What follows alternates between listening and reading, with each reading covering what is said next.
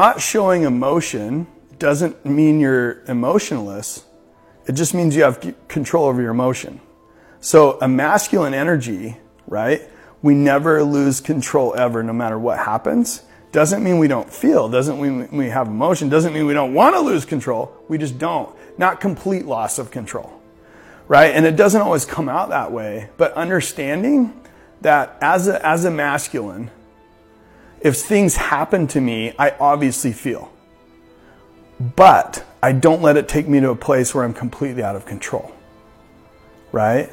If I'm completely out of control, that's the ultimate emotion that no man wants to have. You don't want to have a feeling of, like, even if you're like total chaos, like, move away, I'll handle this. You just step in, right? You just take it, you handle it, you take charge, you take control, you bring certainty to the situation, but you're not out of control.